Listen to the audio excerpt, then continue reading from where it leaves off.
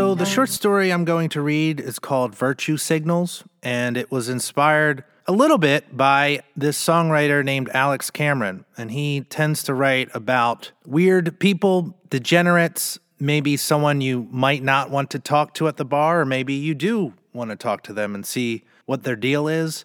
And he does it with a sense of irony and compassion, which I think is a bit of a tightrope walk. So I'll read the story and then I will tell you about a song I like that might pair well with it. I don't remember at which rally I met Brad. He always went to them alone, wearing the brightest pink pussy hat and a tight Future is Female t-shirt. He was fit but awkward and a woman's rights superfan. Sometimes I caught him talking to himself. He eventually found out I was newly single and asked me out.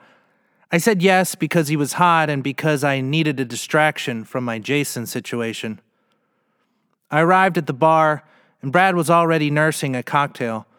He smiled when he noticed me checking him out. The conversation was easy until he asked about my ex-boyfriend Jason. I tried to change the subject. "No, let's talk about it," he said. "Did Jason exhibit signs of toxic masculinity?" "No," I said. "What's the opposite of toxic masculinity?" Brad shrugged. "He wanted me to move in with him, and I was against it," I explained. "But I moved in anyway, and it was terrible." "Ah, you've been through some trauma then," said Brad, twisting the lime in his mouth and almost choking. "I'm not sure about trauma. I just knew if I stayed at his place, we'd end up talking marriage. I felt suffocated by mundanity, so I left. Mundanity can be toxic too. Toxic mundanity." "Sure, I guess," I said, wishing the conversation hadn't ended up about Jason. "So what do you do?" "Me? I'm a social media guru." "Oh," I said, trying not to let that ruin his sexual appeal. "Yeah, I write posts that represent the moral compass of brands, like Taco Bell." "And what is the moral compass of Taco Bell?" I joked. Brad went on for 10 minutes, and I regretted asking. Still, it was refreshing to see someone so passionate about his job, about anything. Jason was such a wet blanket, a snooze. "I guess Liv Moss is a progressive ideology when you put it like that," I said, playing with my hair, hoping my flirty vibes would break through this Taco Bell talk. Brad got the message and ordered more cocktails. His eccentricities faded away the more I drank. I figured if I could stay drunk, I could get laid without feeling bad. We ended up at his apartment, where he had floor-to-ceiling artwork from around the world and furniture that wasn't from IKEA. A social media guru could not afford this place. His parents must have been wealthy. I sat on his plush couch and couldn't look away from the large painting of little African kids playing in a field. It was stunning. "I love African art, don't you?" he said.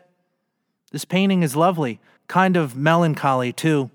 "Yeah, I have art from all over the world on these walls. I'm super diverse that way." He came at me with another cocktail, jittery, eyes wide. His passionate nerd mask seemed in danger of slipping off. Who was underneath? "How is it?" he said. "I haven't taken a sip yet." "Oh, sorry." He sat next to me as we drank our cocktails. The entirety of world art surrounded us, waiting for his next move. He was about to say something, thought better of it, and had another sip, steeling himself. "Yeah, I wish dudes like me had a tribe," he finally said. "I'm sorry?" "Well, that painting you like, the little African boys. Sure, they look super sad, melancholy like you said, but at least they're part of something." "Huh," I replied, non-committal.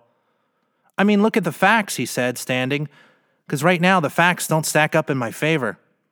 "What facts?" He seemed uncomfortable replying to my face and headed to the kitchen.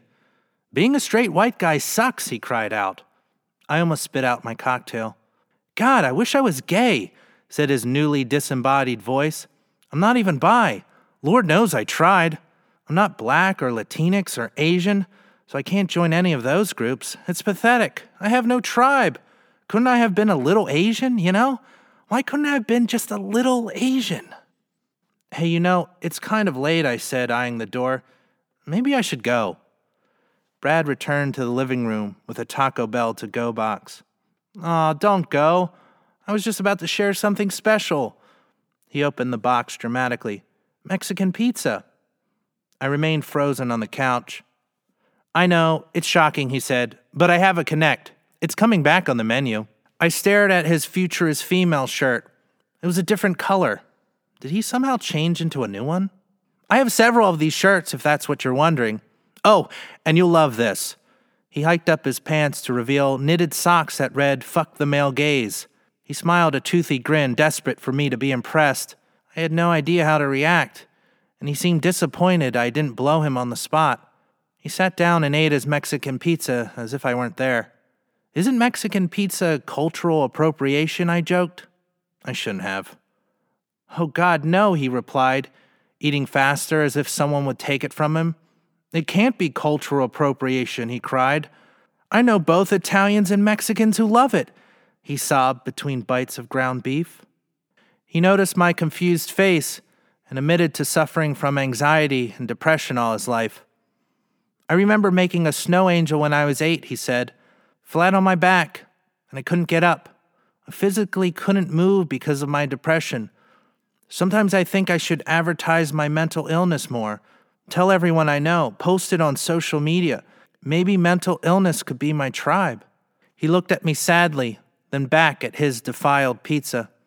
I mean, shouldn't my trauma count too? I moved back in with Jason, and we're getting married in the spring.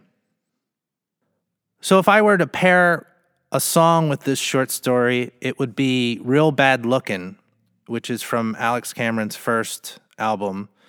It appeared in the old algorithm for me, and it listening to it now, it has a bit of a novelty song feel to it. And I think if you get deeper into the catalog, he's doing more interesting stuff. But it was my introduction to him, and it's literally set in a bar, and you get to experience several interesting characters.